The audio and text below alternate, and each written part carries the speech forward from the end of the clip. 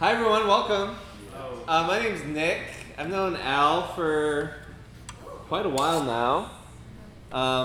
I get to help people start things, and I don't know if you all know this, but I've been kind of behind the scenes with you all before your first public launch, which I know got delayed, and I know you all moving toward a new one, which is really exciting. So just props to you for doing this. As a person who's I've given my life to new churches, I believe in new churches in ways that I would like to talk with you more about if you want to go deeper into the importance of new churches and how we can do better with starting new churches in not only Los Angeles but beyond. So I'm the director of Cyclical LA, which works with like 40 different new churches in Los Angeles area, and then the executive director of Cyclical Incorporated, which is a nonprofit that helps create ecosystems for starting new churches in cities in Canada, the United States, and Europe. So I'm coming with that bias, so you should know that. I think new churches are really important. I love new churches and just feel so grateful that you all are putting in this time, effort, energy. I know it's not easy work to start a new church. But literally, where else do you get to be in a church where there's dogs running around and barking, right? That's fantastic. I love it. I'm married to Whitney. My son's Lee. He has the long hair running around. We live in Eagle Rock. We've been in LA for like 16 years, and we love it. Find ourselves at home here. I would love for this to be a conversation. I asked to sit, so we could just kind of sit. But I got the no from the boss back there to sit, probably because of this thing right here, I would assume. Yeah. So I'll awkwardly stand, probably. But I would love for this to be a conversation, so please get ready to engage a little bit. But let's start with a little, you can break into groups of 2 or 3.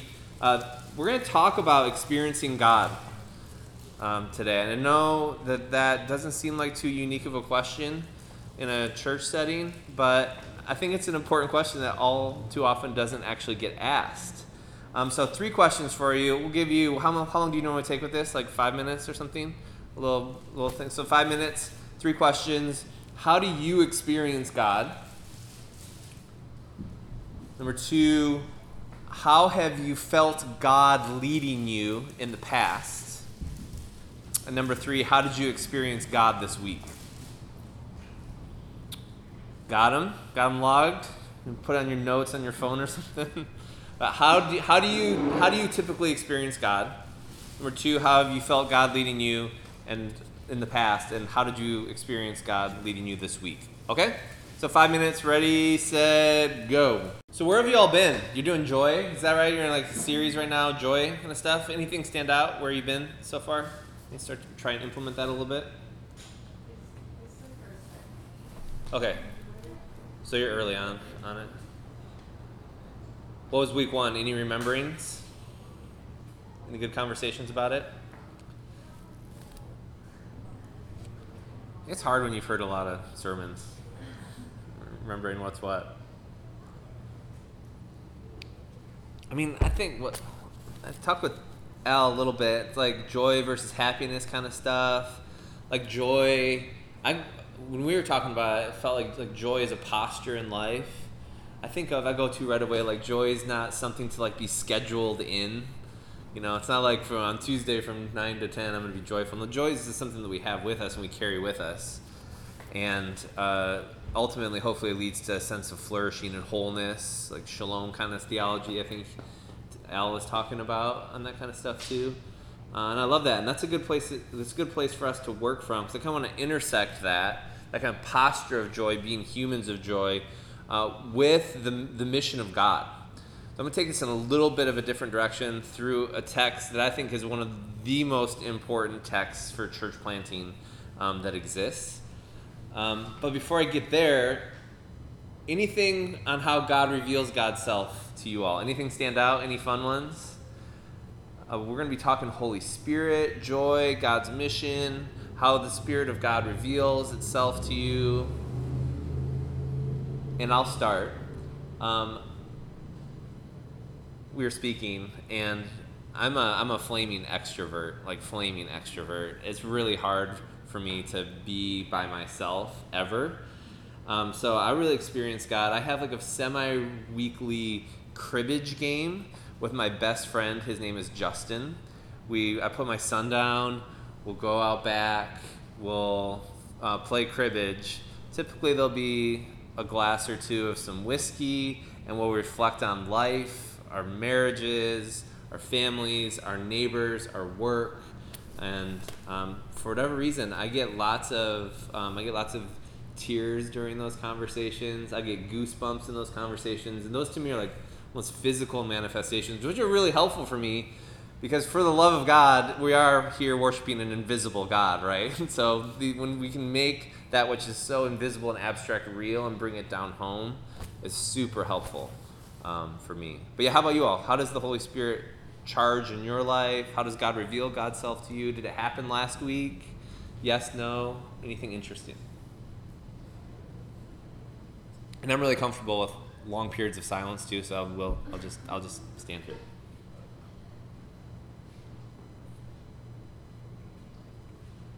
Well, I think for me, I'm a pretty anxious person. Okay. Overall.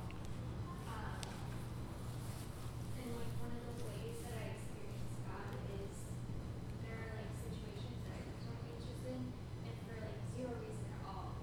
Peace. Yeah. That's really nice. What a gift that is. Mm-hmm. Yeah. You feel your temperature rising, and then all of a sudden it evens out. Yeah, how many prayers for peace for people have we said over the years, right? How many prayers have we been fortunate to receive from people praying for peace for us? That's a good one. Thank you for that. Any others? I get it from driving. Driving? Yeah. Put on great music. Yep. And I guess it's kind of like an outlet from like the craziness of life. Yep. It's just kind of like my zone. Yep. And everything may be crazy outside, but Yep. I get to be peaceful inside. So Do you do special drives just to do this, or is it like while you're on the in-between? it's usually in between. Are you by yourself when this happens? Yeah. Always Good. alone. Yeah, right. It's different even if I listen to the same great music. Yeah. And there's other people, it's not the same. But, Yeah. Have you heard the song? I do this too. I was just at a different church plant in Santa Monica last week. The song Graves into Gardens. Yeah. Is that one that you all know? I'm new to new worship songs, and that's a legit song. That dun dun dun dun. That was great. Yeah. Cool. Thank you for that. Any others? Well, I spend time, I worry, I get anxious that I'm missing opportunities that the Spirit of God is putting out in front of me. I actually spend probably an inordinate amount of time thinking this, just because I'm kind of a schmuck. Like, I'm how much of my brain energy, how much of my heart, my soul is going towards things like the latest Netflix series, or worrying about our finances, or spending time picking up things after my 3-year-old son, which is now my second vocation. Like, literally, I just pick up things in our house all the time, right? But I worry that I'm missing the opportunities, the breadcrumbs of the Holy Spirit, if you will. We're going to reference that a lot. These opportunities that are being laid out in front of me, and I'm just being too schmucky and missing them, and the repercussions of that in my own life and in the lives of others, and opportunities that I might be able to have in relationship. So, all this said, let's go to Acts 8. I don't know if you all do Bibles. Do you do phone Bibles? This is Philip and the Ethiopian eunuch. Again, I think one of the most important texts for new churches that exists. Remember, just to set the stage a little, remember Luke and Acts are actually the same book. Did you all know that? Luke and Acts are the same book. They split it up, but it's the same writer. It's the same book all the way through. And the movement is really from exclusivity and who's welcome into this thing, into this faith, towards inclusivity. Oh, really? That person's going to be welcome?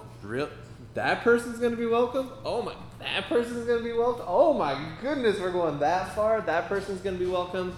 And this is one of the major leaps that we get as we move from exclusivity to inclusivity, and this interaction between Philip and the Ethiopian eunuch. A very unlikely duo here, about to have a very unlikely conversation. Is there a certain version of the Bible that you all read from? NIV. You guys do NIV? Does someone have NIV up? Can you read it? I don't have NIV in front of me. Just follow chapter 8. Oh, I'm sorry. No, definitely not. It is long enough already, though, too. We're doing 26 through 40, so it is a little bit of a chunk if you all want to split it up a little bit. But it's a compelling story. I really like this one, too. But if you can just yell it out, that'd be cool. Now an angel of the Lord said to Philip, "Go south to the road, the desert road, that goes down from Jerusalem to Gaza." So he started out, and on his way he met an Ethiopian eunuch, an important official in charge of all the treasury of the Kandake, which means Queen of the Ethiopian. This man had gone to Jerusalem to worship, and on his way home was sitting in his chariot reading the book of Isaiah the prophet. The Spirit told Philip, "Go to that chariot and stay near it." Then Philip ran up to the chariot and heard the man reading Isaiah the prophet. "Do you understand what you are reading?" Philip asked. "How can I," he said, "unless someone explains it to me?" So he invited Philip to come up and sit with him. This is the passage of scripture the eunuch was reading. "He was led like a sheep to the slaughter, and as a lamb before its shearer is silent, so he did not open his mouth. In his humiliation he was deprived of justice. Who can speak of his descendants? For his life was taken from the earth." The eunuch asked Philip, "Tell me, please, who is the prophet talking about, himself or someone else?" Then Philip began with that very passage of scripture and told him the good news about Jesus. As they traveled along the road, they came to some water, and the eunuch said, "Look, here is water. What can stand in the way of my being baptized?" And he gave orders to stop the chariot. Then both Philip and the eunuch went down into the water, and Philip baptized him. When they came up out of the water, the Spirit of the Lord suddenly took Philip away, and the eunuch did not see him again, but went on his way rejoicing. Philip, however, appeared at Azotus and traveled about, preaching the gospel in all the towns until he reached Caesarea. Like the ultimate mic drop moment there, right? Like, baptized, poof. I'm out of here. Love this text. So important. And because I do love it and have taught it a lot, I want to make sure I'm mindful of time. What's your time situation? When are you all typically done? 12:15, 12:30. 12:15. So do you want to do 11 minutes on this? Okay, 11 minutes. We gotta go real fast then. We're gonna go real fast. Al told me try and keep your sermon under 2 hours. I'm just kidding. All right, let's start with how Philip heard from God. Did you notice how Philip heard from God? Go back to verse 26 and 29. You can see how Philip heard from God. We see verse 26. An angel of the Lord said to Philip, "Get up and go toward the south to the road that comes from Jerusalem to Gaza." This is a wilderness road. And then again, secondarily, 29, we see then the Spirit said to Philip, "Go over to this chariot and join it." Begs the question, how do you hear? We have like direct hearing here, right? According to Acts, an angel of the Lord, which is an equivalent in this book of the Spirit as well, saying, "Go over and do this." How do you hear? This is what you talked about hopefully in your group. Again, for me, I hear in community. I'm a flaming extrovert. I hear the Spirit of God in community. I hear with my friend Justin while we're playing cribbage. I hear the Spirit a lot through my therapist. I don't know if you all have had this experience. She really speaks in my life, and I like legit moments. And again, like goosebumps and tears happen for me. How do you hear? This is a really important question. If you don't know the answer to this question, how you hear from God, how you hear from the Holy Spirit, I would encourage you to investigate that more in your life. Because if we're going to do the thing that we're supposed to do after we hear and do it with courage, whatever it may be, then first we got to hear, right? First we got to listen. So, action item number 1. I'm a coach a lot of time. Action item number 1, if you don't know the answer to that question, please spend some time with that. Talk to trusted friends, talk to trusted family, talk to people in your church, and reflect on this and try and land on something that's pertinent for you. Second, I'm going to go real fast here. Philip's reaction. Did you see his reaction? So again, verse 26, angel said to Philip, get up and go, blah, blah, blah. Verse 27, so he got up and went. And this is no small deal. I mean, it just kind of reads like, oh yeah, obviously, if this is an angel talking to me, I'd do it too. But let's remember, this is no small deal. Again, my own personal schmuckiness, like the opportunities I'm missing, opportunities I have that I'm like, I should probably pray about that first. Oh, I should probably reflect with my mentor and my therapist about that before I go about doing this. No, he just got up and went. This is bold. It's kind of cool. Appreciate this about Philip. And then verse 29 to 30, can someone read that? The other reaction to the opportunity he got? The Spirit told Philip, go to that chariot and stay near it. Then Philip ran up to the chariot and heard the man reading Isaiah the prophet. Do you understand what you are reading? Philip asked. So Philip didn't just the first time, so he got up and went. Do you see what he did the second time? Old boy ran. He ran up to it. He sees these breadcrumbs of the Holy Spirit out in front of him, and he's not huffing and puffing. He's not missing the opportunity by not even hearing. He's getting up and running to the opportunity. So questions for you here. Again, I'm just gonna go real fast. What opportunities, we don't name them, but reflect on them if you want to later. What opportunities maybe have I missed? What opportunities did I not get up and go? Try and be honest with yourself. Try and be honest with your trusted humans that are around you. Where did the Spirit of God and her guidance get passed over? Because of whatever, X, Y, or Z thing, that's your deal. I have a great story I was going to tell here, but I'm going to pass on it. But if you want to hear a great story afterward, it is absolutely hysterical. I'll tell you afterward. And just transition here to point 3. I want to note that a lot of times the invitations that I get from God aren't ones that I necessarily want to get to. We might have resonance with this. We're going to see over and over again in the Bible. I mean, basically you can flip through the Bible or scan through it on your phone, put your finger on any spot in the Bible, and what's happening there is an unlikely relationship. There's some sort of quote-unquote boundary being crossed. An unlikely relationship, an unusual relationship is happening that typically wouldn't be happening. And this is straight up what we get with Philip and the Ethiopian eunuch. This is before, remember Acts 15 is the Council of Jerusalem. And Council of Jerusalem is this moment where the church has to decide, are we really going to include Gentiles in this? Are we really going to do this? This is a huge deal for them. We all have our own deals in our different churches on who we're going to include or not include. This is the first one. Who we're going to include. Are we really going to include Gentiles? And they decide yes. This is before then. We're still like in like Acts 7, 6, like Stephen kind of stuff, right? Peter telling sermons. Still pretty heavy on the nation of Israel. But now, here we come with Philip, baby. And we're not just going one notch over. We're going to an Ethiopian eunuch who's the boss of the queen's treasury. Now, that in mind, let's compare and contrast. Can you name, there's like 50 of them. Can you name difference here between Philip and the eunuch?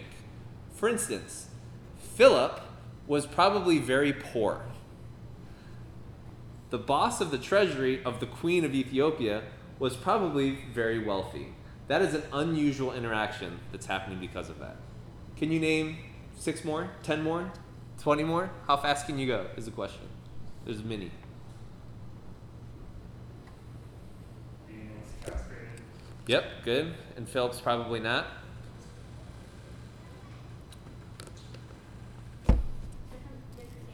Different nations. This is an international thing that's happening.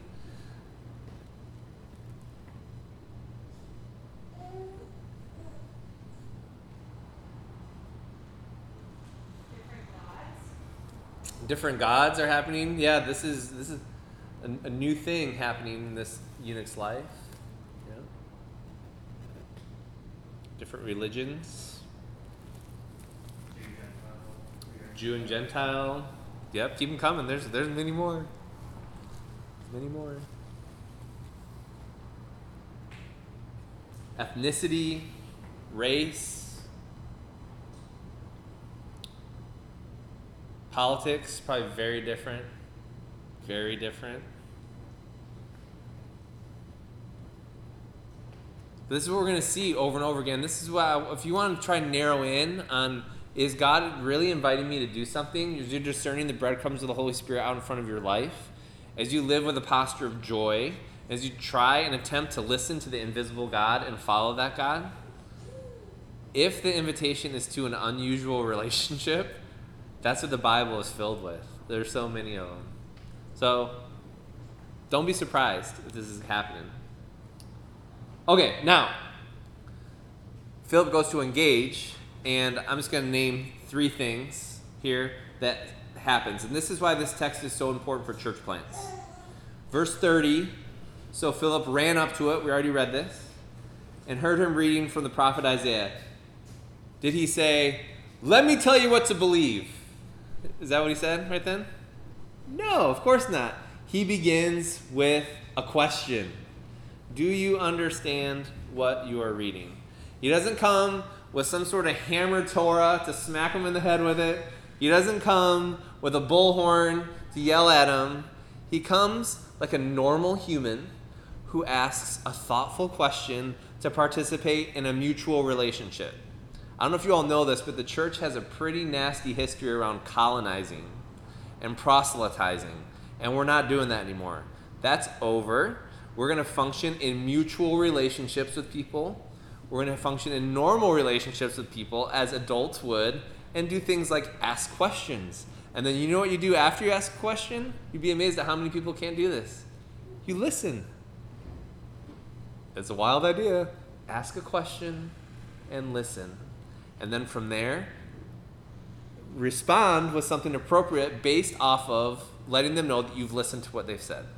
Okay? So, Philip doesn't run up with a hammer. He doesn't run up with a bullhorn. He runs up and asks a question. Point 2. He waits for an invitation to join. This is into our post-colonial stuff we're going to do. No more colonizing. We're done with that. No mas. This is a post-colonial important insight. He waits for an invitation to join. So he doesn't run up to the chariot and jump in and tell him what to think about life and tell him to believe what he believes. No. He runs up, asks a question, and then waits to be invited until he officially joins with what's happening. Verse 31, he replied, "How can I?"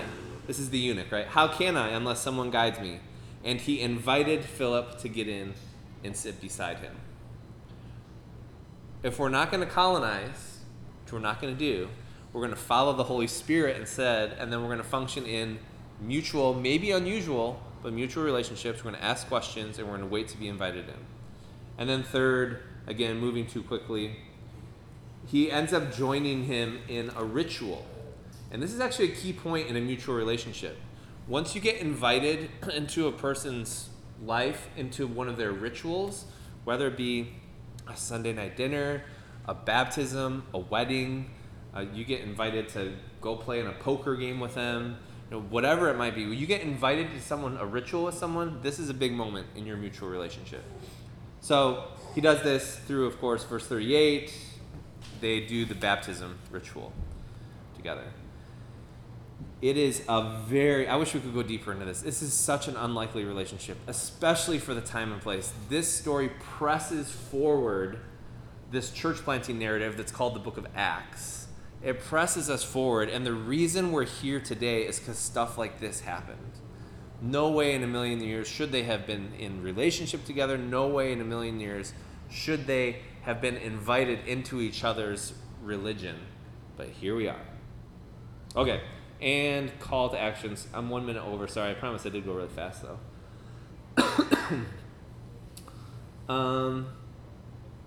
Okay, so more questions to take with you in case you want to reflect on them later. Number 1, I wonder what sort of unusual relationship you're being invited into right now as we go into this week, this month, this year. There's many relationships, again, I didn't want to do this relationship, but for whatever reason, God kept knocking and needed to move into this sort of relationship. Oh, I want to tell a story so bad, but I'll tell you afterward, if you want to hear. And then secondarily, and I would even argue maybe more importantly, for y'all's church, as you move towards launching your church, what sort of unusual relationships might God be inviting you into as you move toward your launch and through your launch? This is a big deal. Who you choose to relate with institutionally as a church, that decision is really important. And I encourage you to pray through it and to ask for God's guidance as you do that. We have I'm this other church plant out in Thousand Oaks. They are homeless right now. They cannot find a place to worship. They're like 7 years old. They're like 100 people. It's a lovely church, one of my favorite churches that we've started. They cannot find a place to meet for worship, and it's starting to hurt them. They want to be off Zoom, and they can't do it. They've asked their parent church. They've said no. They've asked other local churches in the area, Protestant ones, Presbyterian ones. They identify as Presbyterian. No, no, no, no, no. You know who said yes? The mosque. The mosque said yes. They said, come on in. You're homeless? You don't have a place to meet? We will welcome you with open arms. Come on in. That's a pretty unusual relationship. And I think they're going to go for it. I think it's going to be really fruitful. So for you as a church, what sort of unusual relationships might you be being invited into through the breadcrumbs of the Holy Spirit?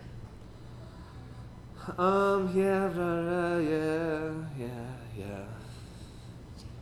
Let's finish this with joy on this. I don't know about you, but my preconceived notions of the Holy Spirit, we sing that Holy Spirit song. You know what Holy Spirit songs are typically about? It's about like God's presence in your life so you feel like good in the moment and like everything's good and like, oh, like glory to God. Like these like hyper individualistic existential experiences for individuals. Pretty standard. Also, to expand on that and press a little more, if you ask 100 Christians how they experience the Holy Spirit, they will go right to when we sing worship songs on Sunday worship services. In case you didn't know, that Luke Acts narrative, the experience of the Holy Spirit has nothing to do with that. Literally zero. There's not like these like existential experiences in worship where people are like in temple and like going through a liturgy and like, oh yeah, that's how I experience the Holy Spirit. It's all toward the mission of God. Welcoming the unlikely, moving into unusual relationships that only God could have prompted. This is what happens over and over. This is the work of the Holy Spirit. And I would argue, I'm biased, I admit it, a posture of joy should include this kind of thing because that adventure is so empowering. And I hope you all can be empowered by that a little more in your weeks this week. Okay? Thanks for letting me join you. What a joy. So happy to be with you all. Well done. Congrats on this. And I look forward to your public launch, being with you in that. Should I say a prayer? Is that what you all do? And then we're out of here? Cool. I'll give it to you. We'll let the microphone turn off though. Good, cool. Does someone else want to pray? You want to stand up? I mean, let's stand up. And would someone say a prayer to finish our time together?